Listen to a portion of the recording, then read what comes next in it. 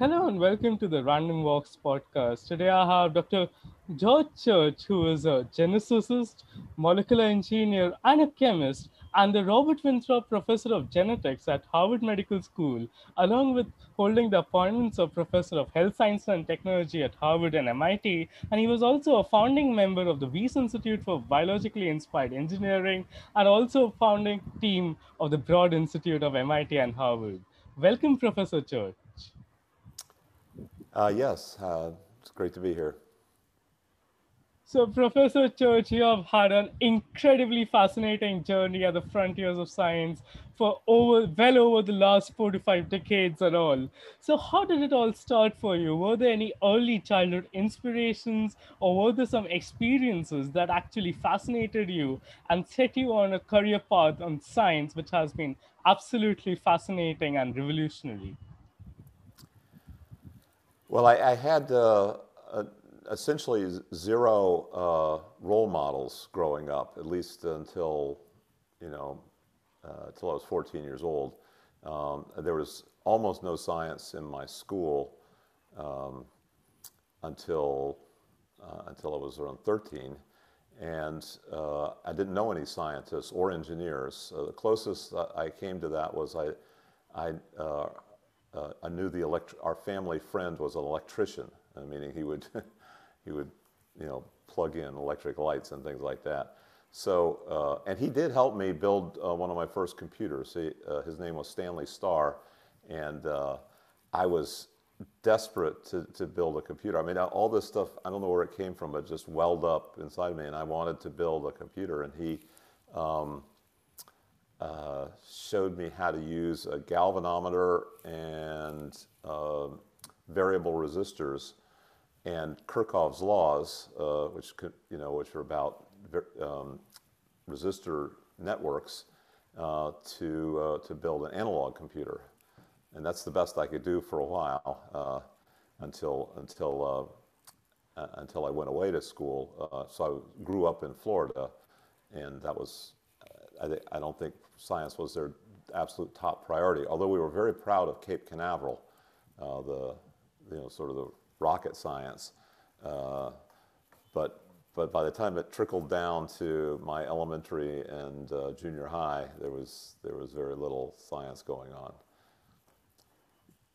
So I guess I got inspired by my environment and by biographies that I would read, that my mother would provide. She wasn't a scientist, but she was somehow very excited that I liked math and science. So she would give me lots of books and encyclopedias and picture books. I was dyslexic, so I got inspired by the picture books, things like the Time Life series on nature and science, 25 volumes each. That definitely inspired me.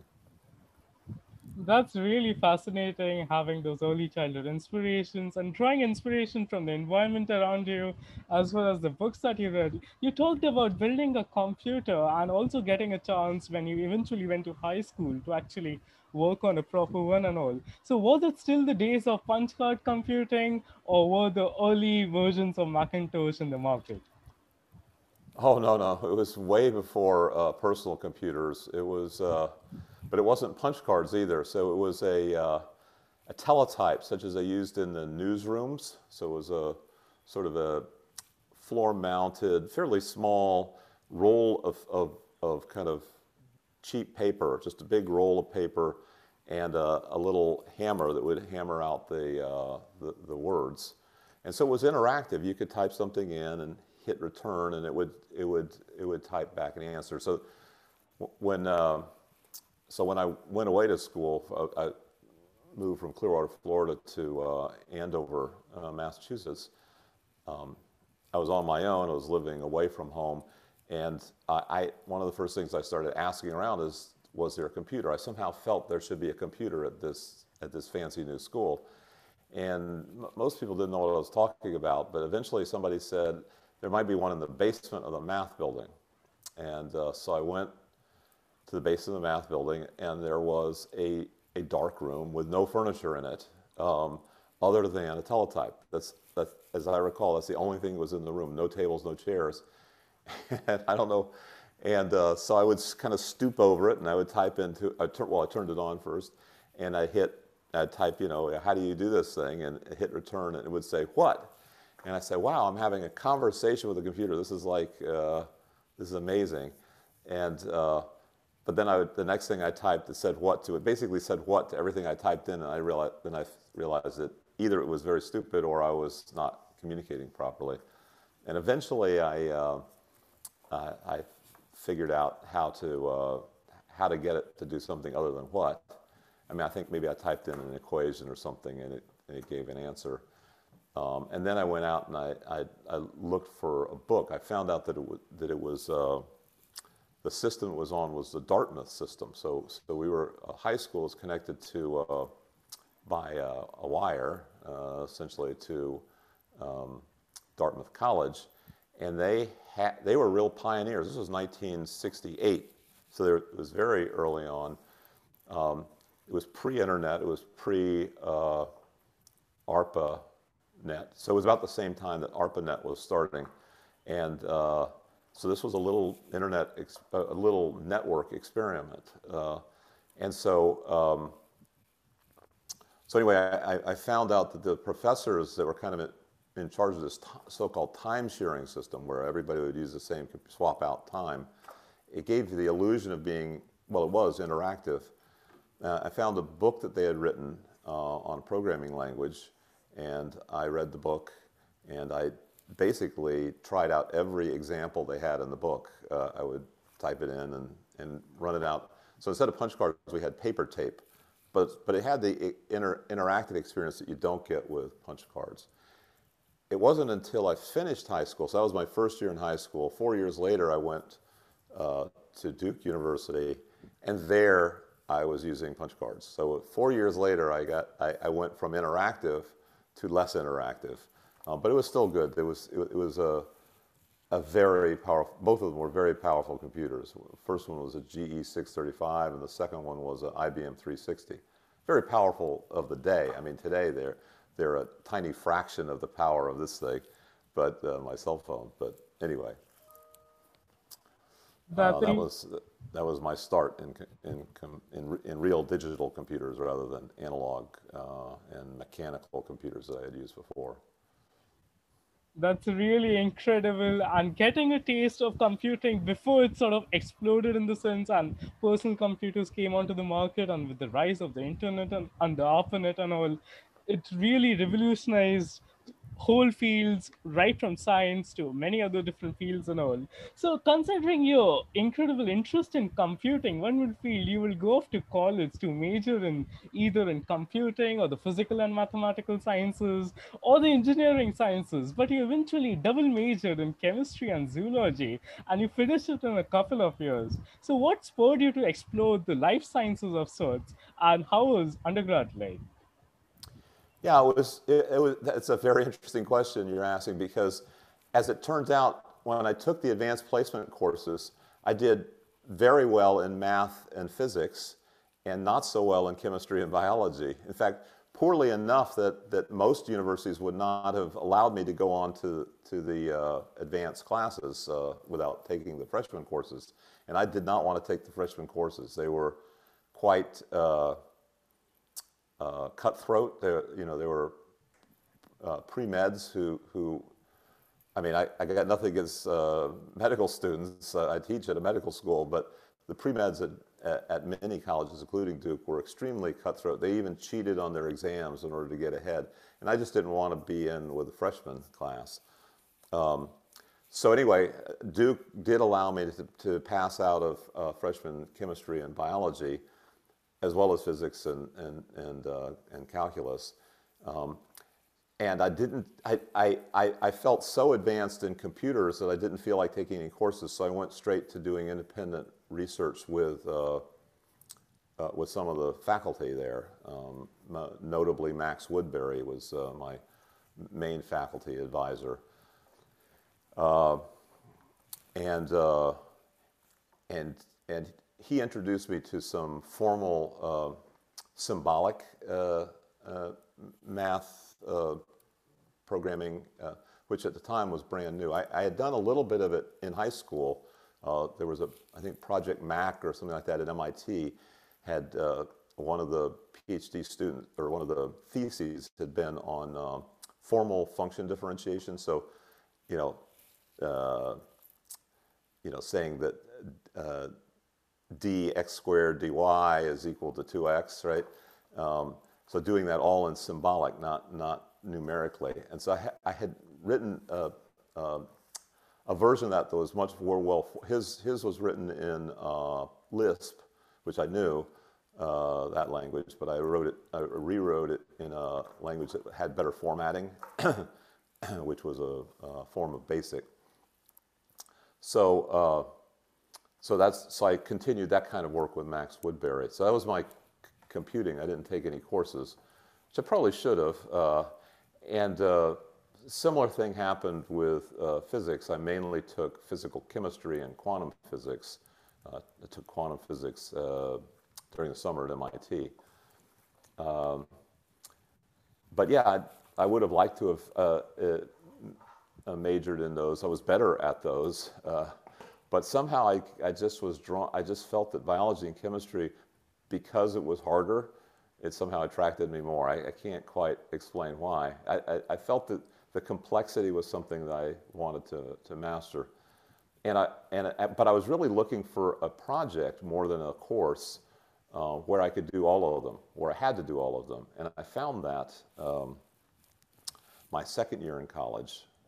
So my first year I did research, the computing I already mentioned, but I also did lab research on mycoplasma, a tiny microorganism that's parasitic mostly. And then the second year I found crystallography, and Sung Ho Kim was my advisor there.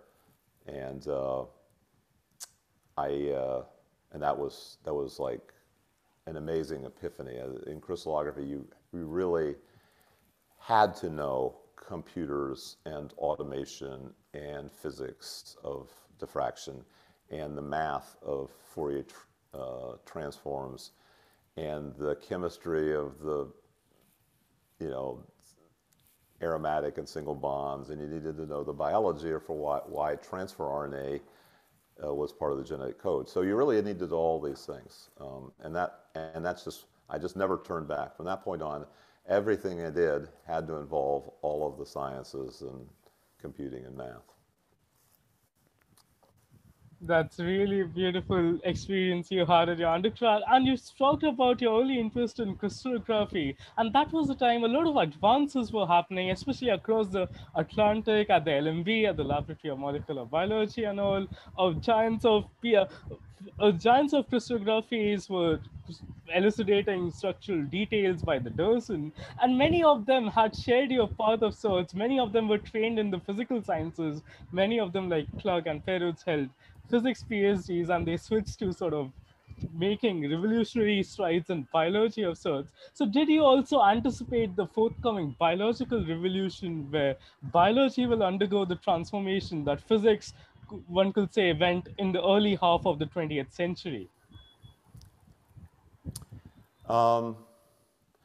Yeah, I mean, I was just a teenager. I was very optimistic, and I think I was naively optimistic, not intelligently optimistic. It just seemed obvious to me that if you could do crystallography on one molecule like transfer RNA, and then you had a big collection of one-dimensional sequences, ACGT, of many relatives, and you could fold them up and get many. And I quickly found out that sequencing was hard, but it was a lot easier than crystallography. So there were hundreds of tRNA sequences and only one tRNA crystal structure that we had helped do. And I did fold them all up in 3 dimensions, and they all folded up to the same, that you could fit their sequences onto the same 3-dimensional fold. I thought, this is really great. Maybe you can do this for all of biology, that you could just determine the one-dimensional sequence and then fold it up into DNA, RNA, and protein. And that was pretty naive for this is 1973, 1974. But the problem was there was almost no, no automation or computers in any aspect of biology or chemistry other than crystallography. Crystallography was quite advanced in that regard, anomalously so. And in fact, there are many fields of even physics that did not have much automation. It was all a lot of manual. For example, to scan in a photograph from electron micrograph would take hours. I mean, just to scan it in grayscale with a scanner. There was nothing the equivalent of a camera that could take 960 frames per second at 4,000 by 4,000 pixels. I mean, that's just out of the question. So I thought, well, I'll take this strength in crystallography and see if I can just do analogous things in biochemistry, in particular, starting with DNA and then proteins, and then RNA, and then those could be transferred into what was called functional genomics and systems biology, which were kind of observing how all these macromolecules and small molecules interact in a systems model, and then that led to quickly to synthetic biology. So that was kind of the trajectory of going from crystallography and then permeating it through all these other fields, and enabling technologies that enabled the computing. You couldn't really do computing if you didn't have some source of data, and data required new technologies. That's incredibly prescient points you made. And immediately you completed your undergrad in little over 2 years, and in just 2 years, and then you started off in grad school at Duke itself, and you had a pretty interesting time, and eventually you went to Harvard in Wally Gilbert's lab and eventually completed your PhD and all. So could you just shed some light on the happenings around that time, especially your incredibly fascinating experience during grad school? Yeah, fascinating. Yeah, I was immature. Because I had kind of gone through undergraduate so quickly, I was very young, and I had to essentially start the application process to graduate school as a freshman, or at the end of freshman year, and I also applied to medical school, and I got into medical school and graduate school, but by that time when I started applying, I had not yet done crystallography, but by the time I got the acceptances, I was addicted to crystallography, and in particular, I wanted to continue what I was doing in Sung-Ho Kim's lab on the crystallography of transfer RNA, and so I decided to accept the Duke offer. But I had applied, because I had applied so early, I had applied to the wrong department. I had not known Sung-Ho at that time, so I had applied to microbiology. Sung-Ho was in biochemistry, a completely different department. And so I took my first year courses in microbiology, but I was spending all my time researching in biochemistry. And so then I didn't do that well in the microbiology courses, and so then they let me transfer to biochemistry. They figured, get rid of this guy, he's not very good anyway. And then in biochemistry, I did even worse. I flunked out of biochemistry because I was just working all the time on the crystallography. I just thought it was the most fascinating thing. And so I flunked out, and then I became a technician. So I had been a sort of a technician as an undergraduate, part-time, to help pay my way through undergraduate. Part of the reason I finished in 2 years was because I didn't really have the money, or I felt that I didn't want my parents to have to pay for it. So in graduate school, they pay you to go to school rather than me paying them. I thought that was a great deal. I would get to graduate school as fast as possible. So then I transitioned from graduate school to technician, where I got paid even more. I mean, we're not talking about very much money. It was like a couple $1,000s a year. But anyway, it was, for me, it was a princely sum, more than I needed. Um, but Sung Ho, thankfully, said, you know, you're not a very good technician either. Maybe you should go back to graduate school. And you know, I wouldn't follow advice that well. I mean, I wouldn't argue. I just would go off, drift off, and do other things. And you know, I would break things. And, anyway, so I did. I applied to graduate school, but continuing in the theme of being immature and not making good decisions, I applied to only one graduate school. Normally, having flunked out of graduate school, you should probably apply to some second and third tier backup, you know, safety net schools. But I only applied to one, which was like the hardest one to get into, which is Harvard. And I somehow managed to get into it, even though I had just flunked out of Duke. That's really interesting. And then how would you went on to join Professor Gilbert's lab? So before we come to that, considering your interesting experience in grad school at Duke, do you see any merit in graduate schools making it a policy to complete some required coursework and all, especially for people who accomplish groundbreaking research results like you did?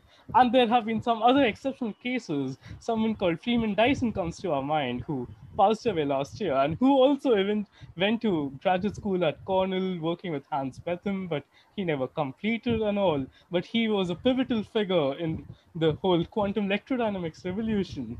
And you too were making groundbreaking strides in your research and all. So do you see these policies should sort of make exceptions for exceptional students and people like you who come into those programs? I don't really know the answer to that. I mean, I knew Freeman Dyson pretty well. He was clearly an exceptional mind, but it's not always clear. It's not always clear to be able to tell that when they're students. You know, when you're starting graduate school, they can just seem flaky. They can seem undisciplined, and I think the faculty worry that if they don't discipline them, then they never will contribute anything. Even if you can see that they're kind of smart, you worry that they won't buckle down and do anything with their life. And that does happen. There are a lot of people that are sort of early bloomers, you know, prodigies and whatnot, that just never quite contribute. So I don't think it's that simple. In my case, it was a little simpler in that I had already taken the courses they wanted me, most of the courses they wanted me to take as an undergraduate. They said, well, you took those, you know, when you were a freshman and a sophomore. And I said, yeah, but that was last year, right? I mean, it was fresh in my mind. And they said, well, they wanted me to take them again, and I just didn't want to take the courses again. So I think that would have been an obvious thing. It was hard to tell from my research whether I was exceptional or not. I mean, I was exceptionally hardworking, but I don't think they could tell. I think Sung Ho could tell. I mean, my advisor knew there was something different about me, and he advocated on my behalf to you know, he wanted them to give me a second chance. But he was an assistant professor. I mean, he was a very respected assistant professor, but he was at the bottom of the faculty rung, and there was a big faculty full of, you know, very top-heavy with lots of full professors, and they just said, look, you know, we can't take a chance. And also, it was their policy at the time that they would bring in about twice as many graduate students as they expected to give PhDs. And so I was not particularly unusual. In fact, there's an advisor for the graduate students, and when you'd go and visit him, he would have behind him on his wall, right behind his desk, a bunch of pictures of all the students. You know, like a class would be a pretty big class. I mean, maybe, I don't know, 40 students, all lined up, a little photo, black and white. That was fine. That was nothing strange about that. But then if you look carefully, a bunch of them had X's through their faces, little black Sharpie X's, and it was about half of them. And you realize that those were people that are no longer students. And I figured, well, that'll be me someday, and sure enough, it was. So they just didn't. That particular university did not have a policy of keeping their students. Now, when I got to Harvard, they had it was a much better ratio. Some classes, everybody got a PhD. In my class, it was a particularly small class. It was like 6 people, and one of them did not get his PhD. But I think that's because he had already, while a graduate student, he had applied to medical school, and so they knew he was leaving anyway, so they threw him out. I think that's what happened. Yeah.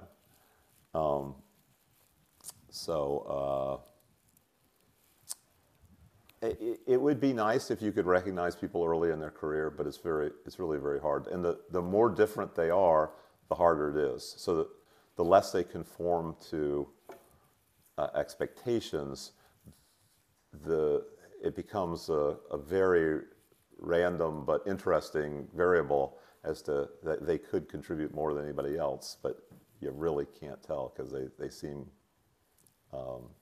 unsuitable. Those are some absolutely prescient points. So you returned to Harvard, you started working with Professor Wally Gilbert. Was it working in his lab, did you see the potential sequencing would have? And you were a very early proponent of sequencing the human genome. You were part of the crucial meetings that eventually led the DOE and the government to put its money behind sequencing the human genome, what will eventually be called the Human Genome Projects and all. And how did it did coming to Harvard, joining Wally Gilbert's lab, did pieces started falling in place in your incredible career you had, or you were on set on taking another random walk through the incredible journey you had in science? It was less random. It was definitely getting better. I decided that I was going to follow the rules, and it was much easier to follow the rules at Harvard, frankly, because the courses were new and exciting. They were on molecular biology and immunology, which I had not taken as an undergraduate, and the people who I had read about as an undergraduate were teaching the courses. So it's like Matt Messelson and Jim Wong and Wally Gilbert were, the professors, and so that was easier to get motivated about the leaders of the field. But I did follow the rules, and I did well in my courses again, as I had as an undergraduate. So I knew I could do it. In fact, it was we'll get back to sequencing in just a second, but it was a curious thing. My first year. The only required course, there was only one required course, and it happened to be taught by a crystallographer. So I said, oh, this should be fun. But I had to take it anyway. And something like the 4th or 5th class, the professor would show slides, old-fashioned slides, not PowerPoint. And he would take them from the literature. He'd just photograph them and put them on. And so, we're watching this day after day, and in the 4th or 5th class, I see a slide that I recognize. It's actually from one of my papers, my PNAS paper on the interaction between DNA and proteins. And the whole, quite a bit of the faculty was excited about DNA-protein interactions. There was not yet a crystal structure of a DNA-protein interaction they were very excited about. So my paper was one of the few papers. So anyway, I was just kind of like, hopefully nobody will notice. And in fact, the professor did not know it was my paper until a couple weeks later. He figured it out on his own. Anyway, that was fun. In terms of the sequencing, I mentioned that actually I was pretty excited about sequencing, obsessed about sequencing before I got to Wally's lab. It was all tRNA sequencing, which Wally didn't do. Fred Sanger did a bit of it. Bart Burrell did a lot of it. Back at the MRC in Cambridge, England. I got interested in that. And then when Wally came to visit Duke, he was invited by the graduate students. At that point, I was no longer a graduate student, but I pretended I hung out with the graduate students, and so I actually spent almost the whole day with Wally when he was visiting. I spent part-time with him because he met with the crystallographers, and I part-time at his seminar and part-time with the graduate student lunch, and I think maybe even dinner. Anyway, got a lot of time with him, and I'm sure he thought I was a goofball because I wasn't a graduate student. But then when I got to his lab, then things did start falling into place. I had a proposed project on which ended up being called multiplexing. I had come up with it during the summer before I got there, and I tried it out during my rotation. But of course, it failed first time, as these things do. And the student that was teaching me on my rotation sequencing said, you know, let's do it by the book first, and then you can go off and do this crazy, multiplexing. And then on one of my next rotations, I rotated in the crystallography labs with Don Wiley, and since I already knew crystallography, I decided that I would use their newest instrument, which was a drum scanner that would scan transparent films, so X-ray films. We happened to use the same kind of X-ray films for crystallography and for DNA sequencing, and also for X-raying bones. It was roughly the same film for each, and you just cut it and fit it in the machine and would scan it. So I wrote software to read DNA sequencing. This is in 1978 or so. It was like 7 years before anybody else did, or before the popular ABI sequencer came out. And I took it back to my graduate student advisor. So he was, I think, 5 or 6 years ahead of me. He was finishing up, and I was just starting. His name was Greg Sutcliffe, and I said, look, I'm not doing multiplexing. I'm doing automated sequence reading. Isn't that cool? And he says, no, that's not cool. That's the only part of sequencing that's fun, is sitting down with your coffee and pencil and writing down, reading from the X-ray film onto a piece of paper. And so at that point, I had tried 2 new things, and neither one of them looked like they were very useful. But I still was fascinated with it, and published a couple of papers on RNA splicing and mutants. But then while I was doing that, a company called Bio-Rad, which was a supplier of instruments and reagents that everybody used, they had sales representatives that would kind of wander through the labs. I mean, they just were free to just wander without security clearance through all the labs, and they would talk to us, and they would share secrets or share information between labs and back to the mother company at Bio-Rad. Anyway, they found out that I had written this software for reading sequences, and they got very excited about it, and they hired me as a consultant. So I'm just second-year graduate student, and I would go to Philadelphia. So the headquarters for this division was in Philadelphia, and I taught them about sequencing. They even though they were excited about it, they didn't really know much about it. What they did know was scanning films. So that was the main thing they were interested in. And the kind of second engineer, his name was John West. And John West was a laser expert, so doing laser scanning of the X-ray films. And I taught a little about sequencing, and he taught me a little bit about engineering. And he went on to, now we're getting into the Real Genome Project. He went on after, so they ended up, Bio-Rad did not come up with a sequencer, they came up with a densitometer, something that would scan X-ray films just for density. And I felt, oh, what a waste. They were just like this close to producing the world's first automated sequencer, and they just dropped the ball. But it wasn't John West's fault, it was his superior, his boss. But anyway, John went on to become the head of the ABI division that brought out the automated sequencer that was used to sequence the human genome, which I think was the model 3700. And then after that, he became the head of the division of Solexa, which later became Illumina. So while it was Solexa, he brought up their first instrument, the GA. And so he was literally in charge of the two most important instruments in the history of DNA sequencing. And we got started on DNA sequencing together at Bio-Rad, where he was a junior engineer and I was a second-year graduate student consultant. So that was really cool. And actually, his daughter later spent 3 summers in our lab and was I think the first high school student who analyzed the sequence of herself and her whole family. So 4 DNA sequences. This was somewhere around 2006 or 7. So while when I met him, it was around 1979 or 1980. So there's we've known each other for a long time.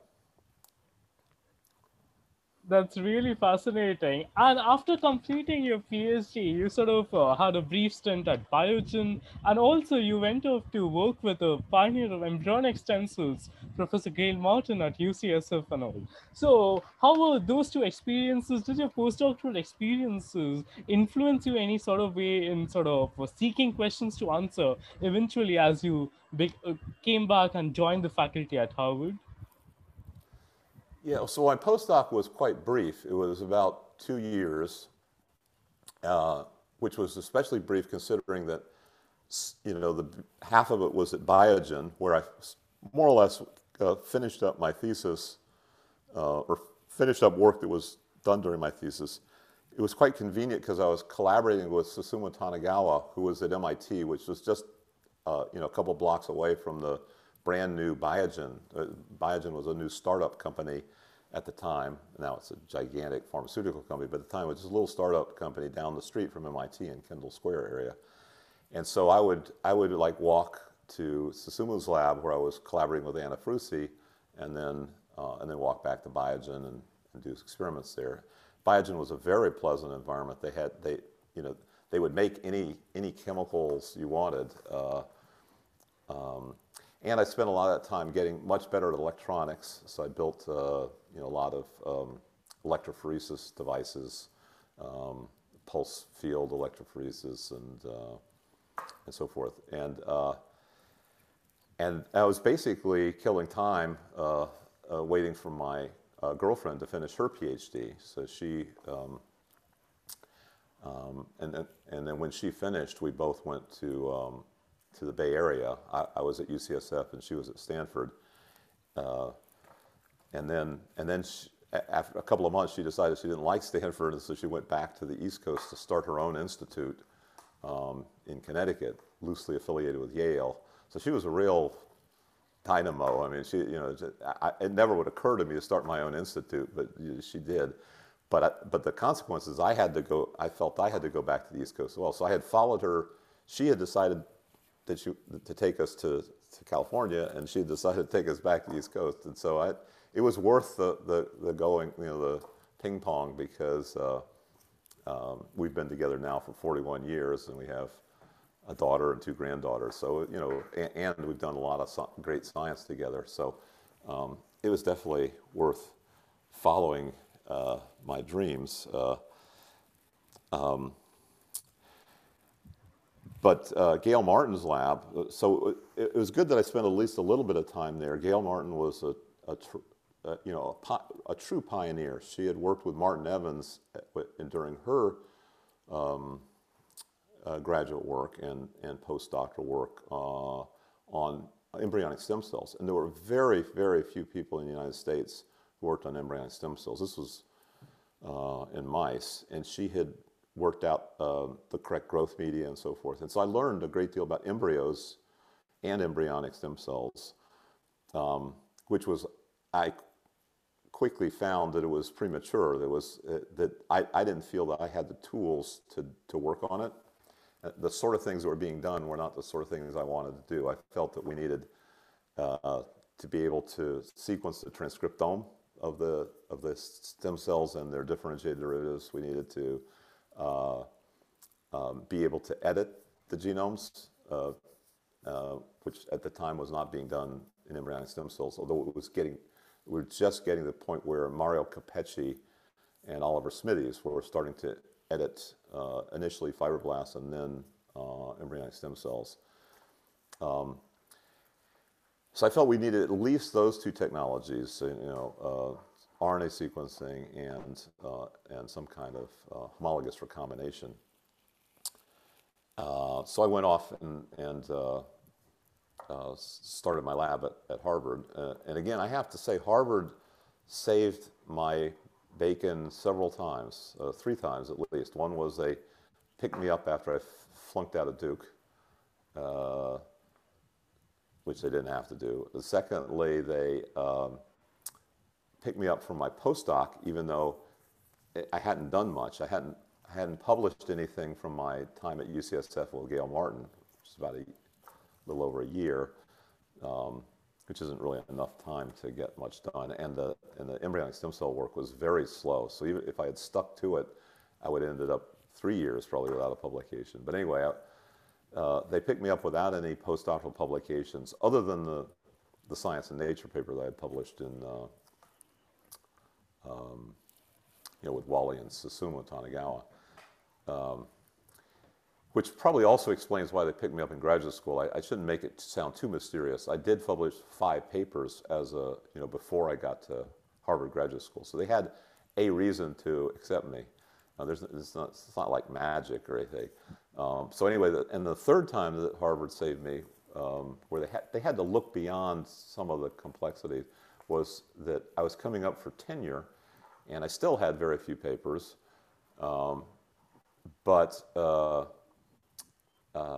I lost my major source of funding. So the main criteria for tenure is that you have papers and you have funding.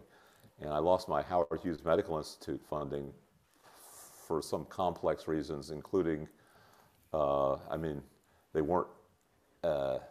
didn't like the fact that I used computers.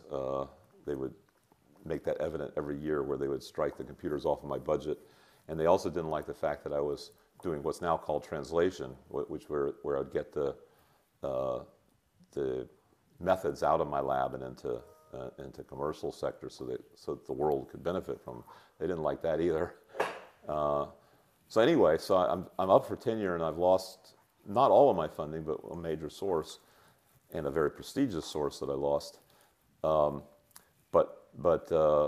Harvard managed to find a philanthropist who helped me establish computational biology. And I think the university didn't realize just how much it really needed computational biology, but they helped me set this up. Evelyn Lipper was the philanthropist, and very good timing. And then I did manage to squeak by, just barely got tenure. And then the very next year, they asked me to be on like 2 committees to hire more computational biologists. So they'd gone from not wanting 1 to wanting 3 or 4, and so I was happy to see that happen. So those were seemingly very revolutionary times. Computers were becoming in vogue, especially in biology, as you talked about. The folks at HHMI were pretty skeptical, and something that translated to losing your funding source. But at the same time, at Harvard, a lot of strides were taking place, especially in those that time nascent fields of computational biology and all. And you were one of the pioneers and all. So so you were a pivotal figure in kickstarting the Human Genome Project. So something about a massive enterprise like the Human Genome Project. So was it something like how was allotments made? Did specific labs start working on projects that they were allotted to by some higher figure of authority, or was it like everyone chose their own projects and eventually it culminated in what will eventually be in the remarkable paper in Science that was published, sequencing the human genome, both in Science and Nature? Yeah, well, that's a nice overview you gave. I have to say, personally, I was very disappointed with the project, both at the beginning and at the end. At the beginning, I, I was the youngest member of the group. This is in 1984, where we met at a DOE meeting in Alta, Utah. It was a ski meeting, and I think most of us were interested in ski. I certainly was interested in skiing. It was beautiful, like 9-foot deep powder. It was amazing. But anyway, we were tasked with finding out the mutation rate in populations that could be influenced by energy sources, ranging from atomic energy, which the Department of Energy was in charge of all sorts of nuclear weapons and peaceful energy, and chemical sources and so forth that could cause mutations. And we concluded within the first few minutes of the meeting that we could not help them with that, but we had to do something with the meeting. And so we said, well, many of us had never met before, and we looked around the room and we realized that we had a lot of expertise in what would later be called genomics. I don't think the term was coined quite, or it was about that time was being coined. And this is 1984. And so we spent the rest of the meeting speculating on what it would take to sequence the human genome. And we pulled out of the air the number $1 per base pair. And we also said, well, we'll do one genome, which I didn't like the idea of doing one genome, both because there's value in comparing genomes, but also human beings don't have one genome in their cells. They have two genomes, the maternal and paternal. And and the third thing I was disappointed about was that I wanted it to be a technology project where you spent the beginning of the project getting awesome technology together that would save a bunch of money, and then the end of the project you sequence a bunch of genomes. And that just was not their vision. They hammered on it has to be the human genome, like as if there was the human genome, and it had to be one human genome. It couldn't be two because that would be twice as expensive, blah, blah, blah. And it had to be $3 billion. And they did manage to raise the money, mainly, I think, thanks to Jim Watson. He was not at that 1984 meeting, but he was, I think, at the 1985 or 86 meeting at Cold Harbor, and he became our representative in Congress and representative to Congress. He would talk to them about it, and he got them excited. I think they were thrilled to be talking to the discoverer of DNA and Nobel Prize winner and all that stuff. And so we got a line item. So it wasn't out of the NIH budget. It was a whole separate budget. Because everybody who had an NIH grant was against it. They did not want a big project because they wanted to do their investigator-initiated research, little projects that would add up to something unpredictable, rather than a big project that had a particular goal. And they were worried, rightly so, that it would be unstoppable once you got started, and it wouldn't train students properly, and it would just consume a lot of money. And in the end, 99% of the genome was junk DNA. So why did we want to sequence that? So they had a lot of good arguments against it. I would say easily every week or so there would be a editorial or a opinion piece in Science or Nature, or some other journal, saying why the Genome Project was a bad idea. I mean, the entire Department of Microbiology at Harvard, where I was going to be an assistant professor a couple of years later, wrote almost in unison. It's hard to get unanimous decisions on anything academic, but they had an almost unanimous letter that they wrote about why the Genome Project was a bad idea. Ironically, a couple of years later, they were the first department to really benefit from the Genome Project because the first genomes that rolled out were microbial. They were, bacteria. And and they used them. They knew how to use the genomes once they came out. So the argument in favor of the genomes was that people were wasting a ton of time and money doing genomics. They were bad at it. Typically would be done by a young graduate student who didn't know how to sequence, would easily waste 6 months trying to learn how to sequence. It wasn't easy. And then they would do it very inefficiently, or they would drop it. They'd learn it and then drop it before they got anything out of it. Anyway, it was way, way more than $1 a base because of all these inefficiencies. And cloning was also very inefficient. You would spend tons and tons of time cloning, which in the Genome Project, you didn't have to like go after one gene at a time. You just make a library and then you just start randomly sequencing. It was much, much easier. So anyway, there were economies of scale, and it did turn out being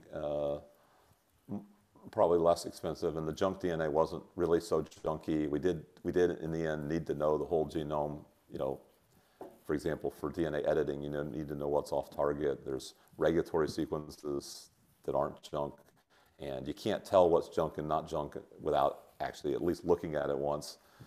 So it ended up that it was that they were right in their criticisms, but the Genome Project was also right. But anyway, I was disappointed that it was aimed at one species, human, that it was one genome when there are 2 genomes per person. I was disappointed by the fact that it was going to be very expensive. There was going to be $3 billion, because I felt that the right number was something that we could all afford. And so, I participated in a lot of anytime there was technology development money, which there was almost no technology development money for the whole 15 years. But whenever there was a little bit, I would go for it. There was more in the DOE than in the NIH. So I had DOE money ever since, more or less since that meeting in 1984. I got my first DOE grant in 87, and I've had it continuously till today, 2021. They understood the need for technology development, and they were doing the Genome Project for 3 years before NIH got involved, and they were doing a pretty good job of technology development. They had chromosome sorting, they had supercomputers, they had automation robots. In fact, one of the first meetings was held. The first meetings, I think it was the third meeting, was in Santa Fe. They had a robot demonstrations, kind of like what they could do. There were 2 surprising demonstrations. One was there was a robot with a single hand, like 3 fingers or something like that could, with one hand, solve Rubik's Cube. So it had a single lens camera and one hand, and it could solve Rubik's Cube faster than any person could do it. And then another robot where we had to go out to Los Alamos, the weapons facility, where they had a robot that was, gigantic. It was like 5 times bigger than a bus. And its hand would come in through multiple layers of polyethylene plastic bags, grab a waste, radioactive waste, and wrap it up in such a way that it was gas-tight seal. And I thought, those 2 robots just blew me away. I thought those were really cool. Now, in the end, the breakthrough did not come from robotics, in my opinion. It did not come from economies of scale. It came, the breakthrough, and the breakthrough really didn't come until the Genome Project was over. Essentially, all the tools that we developed during the Genome Project, were thrown out. They were basically, they cost. We spent the first 5 years mapping, and those mapping tools were not particularly relevant at the end of the Genome Project. Then we spent a decade doing very slow electrophoresis-based sequencing that did use a lot of robots. But basically, the robots just, you could fill a room full of machines and have a bunch of robots feeding those sequencing machines, but it didn't make it any cheaper. It basically, every time you bought another machine, it made it twice as expensive. It's just, you would get it done faster, but not cheaper. So the breakthrough finally came after, as the Genome Project was winding down around 2004. This is like as the dinosaurs were decaying, the mammals were ascending, and the mammals were multiplex next-gen fluorescent sequencing, basically. And we published the first paper in 2005 on that. And the key wasn't parallelization or automation so much as multiplexing. So it was the idea of having all the samples mixed together so that now whenever you pipetted, whether it was by hand or by robot, didn't matter, that droplet could contain millions of sequences. So all the steps you go through, the long series of steps, it costs the same amount, it was the same volume, the same difficulty, the same instrument time to do 1 million as to do 1. And so, not surprisingly, the price came down by 1 million-fold because of multiplexing. And I think most people don't even realize that's what happened. They think, oh, it's the robots that did it, you know. And the robots were very cool, you know. And they had a whole bunch of them in Japan as well around that time. But that wasn't sufficient. I mean, anyway. That was an absolutely fascinating overview you gave of the Genome Project and all. And in the end, you talked about those two crucial papers those few crucial papers around 2003 and 4 that came out of your lab. And that effectively set on forth for the cost of sequencing, as you talked about early on, it was nearly $3 billion to get the genome sequence. And basically, those two papers catalyzed an exponential curve which was far more steeper than even Moore's law. And today the cost has come down by over 10 millions of folds and all.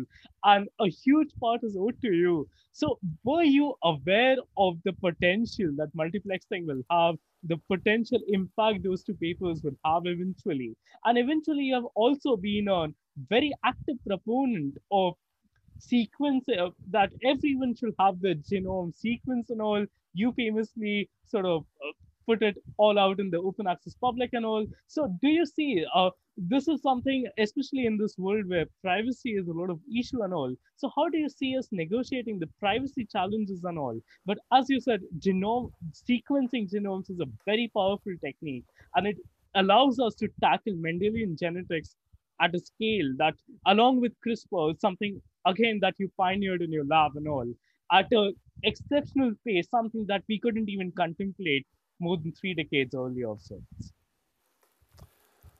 Yeah, so it was surprising to some people. I mean, when I was advocating getting everybody sequenced, of course, that did not make any sense if the price was going to be $3 billion. And that's part of the reason I didn't like even the stating of $3 billion as the goal.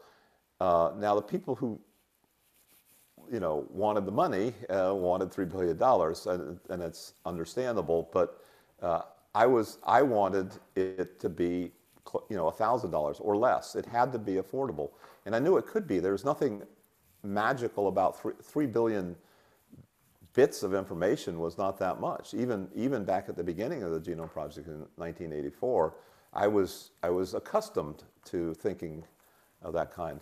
And even back in 1974, when I first started folding up tRNA and dreaming that we would have the sequence not just of every human, but of everything, every living thing, I was speaking in broad strokes at that point, but it didn't strike me as it didn't strike me as it was going to be that hard to store the data, that hard to convert from one kind of digital information into another. I mean, ACG and T is not that different from zeros and ones, and I knew that back in the 70s, and it just seemed to me that reading a disk drive, which was kind of a magnetic chemical representation of zeros and ones, into zeros and ones in an abstract sense in the computer was not that expensive. So reading a magnetic tape or magnetic disk wasn't hard. Then why should reading adenine, cytosine, guanine, and thymine, why should that be hard? So that was the naive version. But at each stage, I kept adjusting my naivety came down, but the capabilities went up. So at every point, it always seemed quite feasible to me. And now it is totally feasible to sequence everybody in the world, although we still don't have any decent sized project. I mean, everybody talks about doing 1 million people, but none of these million-person projects have taken off. I mean, that have delivered yet 1 million genomes. So, but it'll be 1 billion soon. You know, there's no doubt about that. And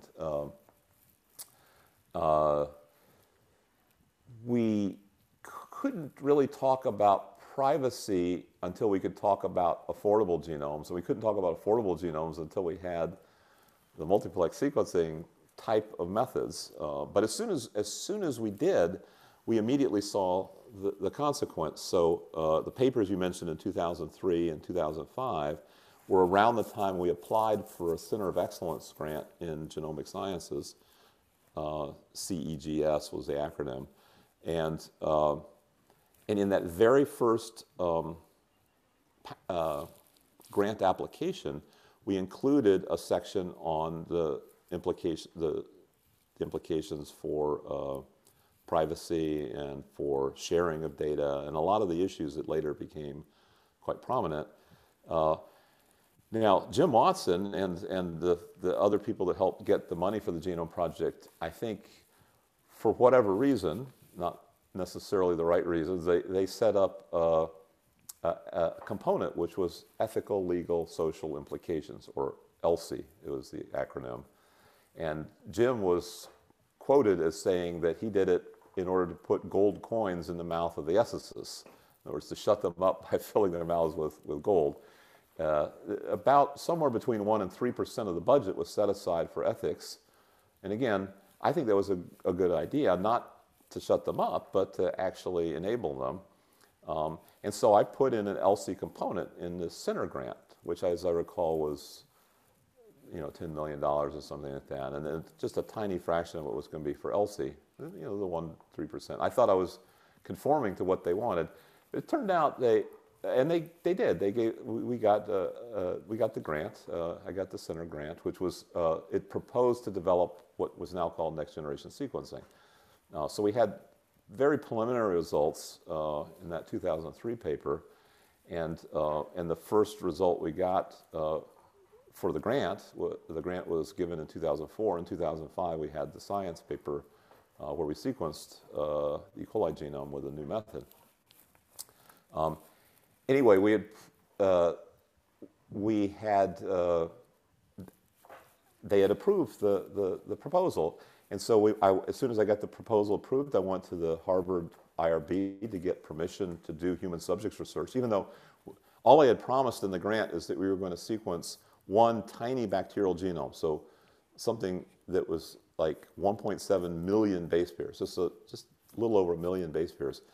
That was the 5-year plan, was to get the technology to the point we could do that inexpensively. And of course, we blew it away. By 8 months in, we had done something that was 4 times bigger than that. And by the end of the 5 years, we had not done 1.7 million base pairs. We had done 30 billion base pairs. We had done 5 human genomes published in Nature Science. And anyway, we got IRB approval. It took a few months, maybe a year, to get IRB approval. But we were in no rush because we still were just sequencing bacterial-sized genome. We were still 1,000-fold away from doing a human genome. But I figured I could see it was going to go fast, and possibly faster than Moore's Law. And I wanted to get all the ethics and IRB stuff in place. And so we got the IRB approval from Harvard. And I went to NIH and I said, look, I have your grant, thank you, and I have approval from the IRB, so let's do it. And they said, no, can't do it. And I said, well, wait a minute, I've got it. I particularly put in an ELSI component into the grant. You approved the grant. You didn't strike out the ELSI component. I went to Harvard and got the approval, so why can't I do it? And they said, well, we don't want you to do it. And I said, well, what can I do to convince you? And they said, well, write a white paper. So we wrote a white paper, and we went back and forth quite a bit, a lot of conversations. I went to NIH and met with Francis Collins and his ethicists that was sitting all around. And we had, these were good discussions. It was not like anybody was wrong so much, except I wanted to be able to do human sequencing, with the Center grant by the end. And anyway, we wrote the white paper, and they just wouldn't accept it. They felt that making the data, that admitting that the data could be re-identified, which was my main point, was that it was unethical to claim to the participants that their data was de-identified, and therefore it should be identified. They didn't like that logic because it undermined, I think, all their other projects. And I said, look, I'm not undermining your other projects. I just want to do this one project according to the ethics that I think is the best ethics. Anyway, they wouldn't let it happen, so we just decided to do it on our own with private money. And I raised non-government money, and we did the Personal Genome Project just to show that it could be done. It wasn't intended to be, a big scale-up thing, or I'm not.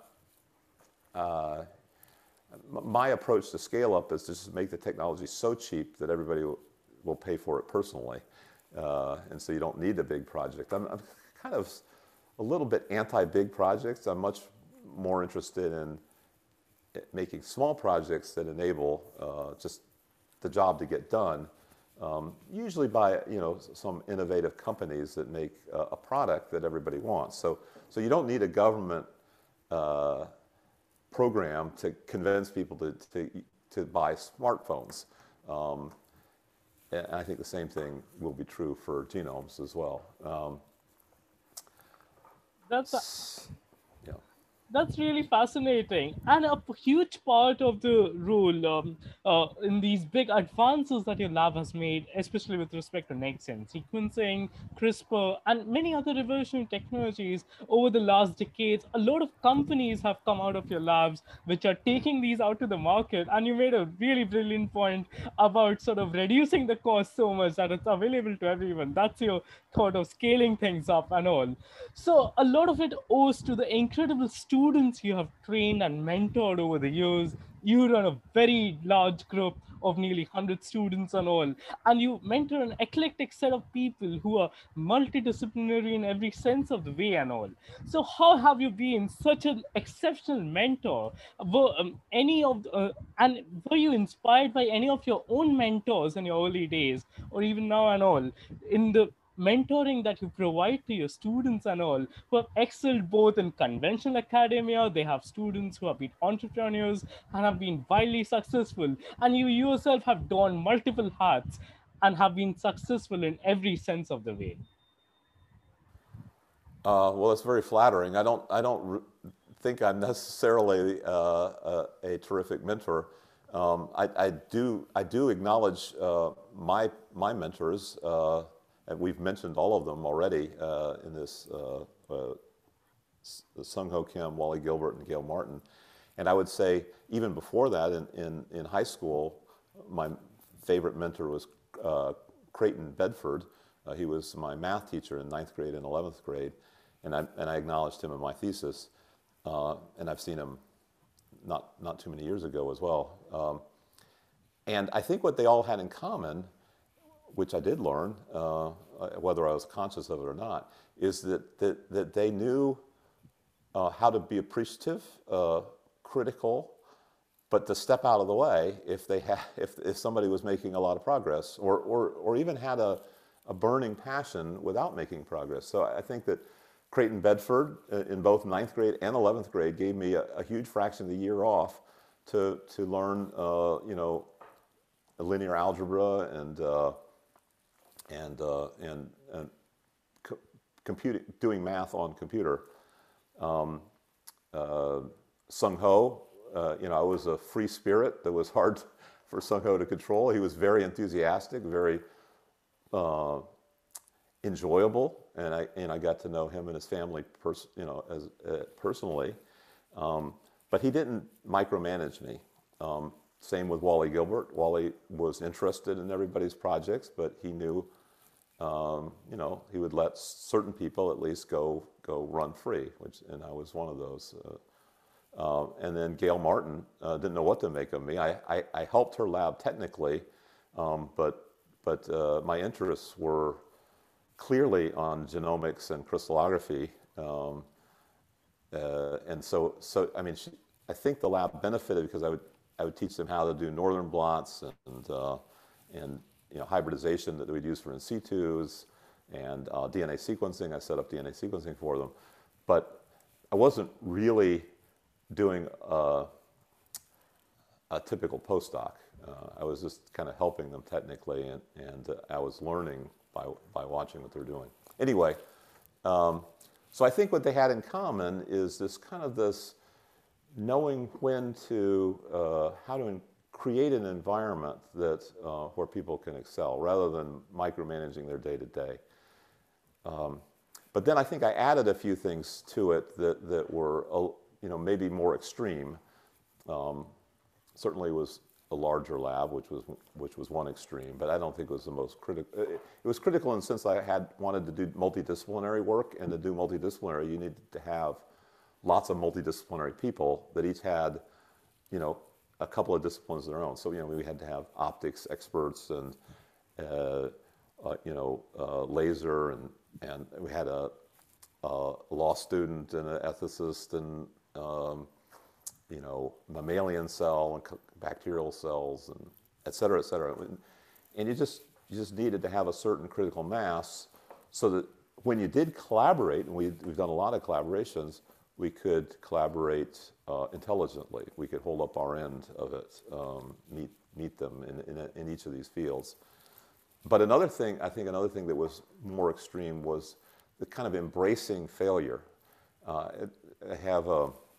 It's not just about failing fast, which is a common motto, but it's about, I would prefer to fail 1,000,000 times in a day and get maybe 1 or 2 successes than to carefully plan for a year and get 100% success on one project, because the quality of the product is much better the more things you try. So even if that one thing you happen to get right was right, you probably could have done even better if you had more failures. And in fact, Edison said something along these lines, that he wasn't proud so much of the light bulb that worked, he was proud of the 999 that didn't work, because that was where the real sweat equity came in. So, and there are a few other things that we do that are a little bit quirkier. We have ways that people can participate in very high-risk projects without risking their career. They'll have like one project which is not safe, but it's mature, meaning it was never safe, but now that it's getting close to publication, you can have that as one of your projects, and your other project is that same kind of project, but earlier stage. So it's basically early and late rather than easy and hard or mediocre and impossible. So, and there are a few other things, but I love the environment, and I think I'm particularly proud of all the students that have come out of it, and postdocs. They're not just leaders in the field, they are very nice people. I recruited them because I felt they were nice. I encouraged them to be nice, and for the most part, they're very helpful to the next generation. So they'll come back, and they'll either tell the next generation of students how to succeed. They'll tell them where the tricks are, where the landmines are in the minefield. They'll tell them, who to trust, who not to trust let's say in the business world, et cetera. And they're like older siblings. And whatever we did to encourage that kind of cooperation, I'm particularly proud of that. Those are the only people that come out of my lab that are not cooperative, which is extremely rare, weren't there long enough. Those are some absolutely terrific insights you shared. And 2 things that's really stood out, 2 really brilliant insights that stood out, was being nice and making mistakes by the plenty, something that's crucial for every one of us to progress in science. Those were absolutely fascinating points you made and all. So coming to this, your lab has been involved in a lot of revolutionary technologies. At the same time, one knows the revolutionary impact of them, At the same time, there is a chance of them being misused by bad faith actors. Something like genome editing can be used by people who have all the money to get a leg up, and by creating sort of get in the free market environment, getting a leg up by creating designer babies of sorts that enable them to succeed at all costs and all. So, how do you reconcile with the ethical conundrums that your revolutionary work has? Do you see the positives severely outweighing the negatives or any ethical implications it will have? And how do you sort of contemplate the broad impact your work has, both in a positive and a negative sense of way? Well, I think you hit the nail on the head when you say it's the positives outweighing the negatives. There's almost no technology that doesn't have negatives, especially if you allow people to work creatively with them. So, for example, you don't normally think of airplanes as being negative, but if you drive an airplane into a building, it's apparently very negative. Knives are used for preparing food, but there are negatives. So it's important, but it's not just a trade-off. There are various win-win things that you can aim for as a technologist. You can try to increase the positive and decrease the negatives. So almost every technology we come out with, we assume that there is a negative component, and we alert people. We try to think out of the box as to what those negatives could be and how we could mitigate them and minimize them. And that's like our first papers is talking about that. For example, when we came out with CRISPR gene drives, the first paper on CRISPR gene drives, our first 3 papers on CRISPR gene drives were about safety. It's like how to keep them contained, how to, biocontainment, how to, daisy drives where we keep them, so that they can't escape from an island, things like that. Same thing when we came out with a way of synthesizing DNA that was 10,000 times easier, cheaper. We felt, well, that could result in building pathogens. So I came out with a white paper on how to do surveillance, which is now in common practice. Almost all the principles in that white paper of 2004 are in use in over 80% of synthesis companies around the world. Hopefully it'll be 100% in the near future. So I think it's important for the technologists to embrace the ethics and safety component, not just leave it up to somebody else to do, because I think people will listen to it if it accompanies the technology more than if it's just people sniping in from outside. So that's one thing that's important. But the win-win, the technologies, we wrote a paper on how, so in addition to, wrote a paper on how to do biocontainment via oxytrophy by making a chemically synthesized amino acid that the cells had to have, not something they could find in the wild, which was standard up to that point. In terms of designer babies, or for that matter, anything where you could take advantage of wealth, we undermine that, try to mitigate that by making the technologies as inexpensive as possible, so it's available to everybody. And furthermore, it has to be accompanied by discussions and education, both ways, between the public and the scientists and all around. So it's not sufficient to bring down the price. But bringing down the price and having these discussions is part of it. But in the specific case of designer babies, it's not clear that the wealthy would get a big advantage, even during the short period of time where it might be only available to the rich. And it's not limited to babies, so that there could be designer genes for adults. And in fact, gene therapies are the most expensive therapies in history. They're $1 million a dose. So that is an opportunity for abuse. And so we've worked on radically bringing down the costs of gene therapies. For example, working on very common gene therapies that could apply to everybody, like diseases of aging. Apply to veterinary uses where the costs of drug development is much lower. So those are 2 strategies. And then completely out of the box alternatives like genetic counseling. So even though gene therapy is $1 million a dose, genetic counseling, you can get a whole genome sequence for $300, including interpretation. So, and that price we're continuing to drive down until it's essentially free, the same way that Google Maps and Wikipedia and so forth are free.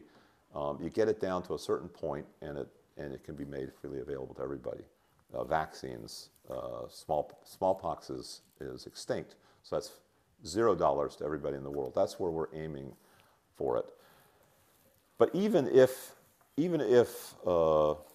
designer babies were freely available to everybody, that's only part of the ethical problem. It is a big one. The other part is, is it safe? Is it safe short-term and long-term? So the FDA mainly focuses on short-term safety. It doesn't worry about equitable costs too much. I'm sure they worry about it, but that's not their mandate. The long-term, if it has effect 1 or 2 or 3 generations out, they will monitor it and they will stop it once they see it. So sometimes, things like Vioxx, it was out there in phase 4, it was out in the population, and they groped it back in. The worry with germline is that that you can't reverse it just by taking it off the market because they're already in people. So I think that's a good argument. And since there's really very few cases where you can do it with germline and you can't do it some other way, by genetic counseling or by adult gene therapy, et cetera, then it probably will not, it may end up being something, I'm not making a prediction, I'm just saying it's possible that it just won't take off, just under its own weight, in the same sense that, people don't use balloons or jetpacks that much, personal jets on their back that much. They use airplanes and jet airplanes and that sort of thing. So there's a lot of technologies that we don't need to legislate. We don't have to prevent people from using personal balloons and personal jetpacks because they don't want to use them. Right? And I think that may be a similar thing. The use case, the compelling commercial or personal arguments are not there yet anyway. But we need to keep the conversation going so that we can see it way in advance. I think that's one of the things that protects us in terms of ethics and safety is visualizing the negatives way in advance. So some of my colleagues don't like it when Hollywood does a negative slant on science. In other words, they'll paint scientists in a negative light. And I'm not so worried about that. I think it's actually a good thing. Frankenstein, Gattaca, Jurassic Park. These are non-ideal representations of scientists. But what it has advantage is that we think about it way in advance before it's a real thing. In fact, many of them are false. False. We never did get a Frankenstein. You just can't take parts of dead people and put them together and make a live person, no matter how much electricity you shoot in. But it's still, I don't think it's confusing. What it makes us do is makes us think about, well, even if Frankenstein doesn't occur, something else could occur, and we use it as a metaphor now, it's just a shorthand for watch out, look all over the place. Be just as creative about the negative scenarios as you are about the positive scenarios, so that we don't have to live them. That's a truly fantastic erudition. And you talked about Jurassic Park, and a few years earlier, there was this news about you being part of sort of trying to revive the woolly mammoth using the incredible work you have done and all. So how close do you think we are to creating a Jurassic Park, a living and breathing Jurassic Park, rather than the fictional world? Well, Jurassic Park's a nice example of how Michael Crichton did us all a favor by painting this negative scenario, right? So Michael Crichton was actually a Harvard Medical School student, kudos to both him and Harvard Medical School, and I remember when I read the book before the movie, I was thrilled to see it was one of the first popular books that had DNA sequence in it. It actually had written on the page a long whole page of DNA sequence. And I was just curious, what this was before internet searches were easy, and I was just curious what the DNA sequence was of. And so I had to put together some tools that were not easy to search it, but I found the match, and the match was actually to a sequence that I did as a graduate student. It was the first plasmid sequence that actually Greg Sutcliffe did 99% of it, but I helped him as that rotation student. And it was PBR322, which he had mangled. He had put in a bunch of like weird stuff mixed in, but it was mostly PBR322, this plasmid that is now, the pieces of this plasmid are still in use throughout biotech. And he called it dinosaur DNA, that he got it out of some mosquito, but it had no relationship to dinosaur DNA whatsoever, or to reptiles, or to mosquitoes, or anything. But then in terms of the safety message, when we decided that we wanted to bring back some extinct genes, not necessarily extinct species, so the first safety feature is bringing back partial genomes, because if you bring back the whole genome, there could be parts of that genome that you don't like. There could be, for example, a lot of genomes have viruses in them, and you don't know whether those viruses are going to take off in the modern environment. Like if you, one of my colleagues has resurrected the 1918 flu. Well, the 1918 flu is probably not a good thing to have running around loose, but the same thing could happen. The mammoth DNA could have some viruses. So we're not bringing the whole genome back. We're doing it piece by piece, only the pieces we understand. So that's safety feature number one. Safety feature number two is don't bring back Velociraptor and T-Rex, right? Don't bring back very serious hypercarnivores that are, very fast and very big. Now mammoths are not, they're herbivores. They're gentle. They are still dangerous because they're big. But the point is, and also put them far, far away from people. Now they did that at Jurassic Park. So but then they brought the people to the island. So that's we're interested in the possible, not just saving an endangered species, so the Asian elephant is highly endangered, but also saving a whole ecosystem, which is restoring an ecosystem that probably humans played a role in messing up a long time ago, which is the Arctic ecosystem, Canada, Alaska, and the Russian Siberia. They were beautiful grassland, which were much better sequestering carbon. In fact, they sequestered so much carbon that there's 1,400 gigatons there, more than all the rainforests of the world put together. The thickness of the layer is in some places 500 times thicker than the rainforest topsoil. So grass is an incredible recipe for sequestering carbon, because each year it builds up a layer on top of the previous layer with long grass roots that are frozen. And so just each year you add frozen carbon, much better than the current system, which is resulting in the trees are bringing down heat, and they're allowing snow to pile up without getting packed down, so it insulates in the winter, so that it stays warmer longer. Anyway, it's melting. This 1,400 gigatons could melt because of the change in the ecosystem. So if we change it back, we not only save the 1,400 gigatons from turning into methane, but we also start sequestering carbon again at a higher rate due to the grass. So anyway, you have to have good reasons, something that goes beyond entertainment, which I think is the third message from Jurassic Park. So we need authors, and we work. My wife and I, Ting Wu is a professor at Harvard. We work with screenwriters to help them create their scenarios, whether they're negative or positive. We help them get the science right and to get the science entertaining.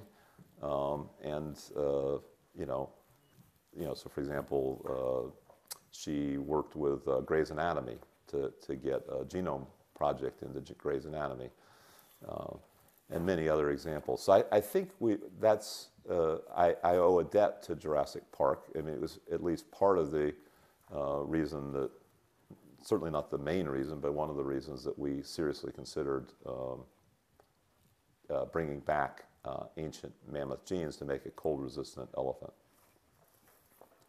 Those are some truly fascinating points. And something that really stood out was the exceptional communication and outreach you have partaken in. And this has been an exceptionally wonderful conversation with you on your terrific journey through science and life. So, finally, as a Random Walks podcast tradition, which three people would you like to come and divulge their own experiences in a random walk? Well,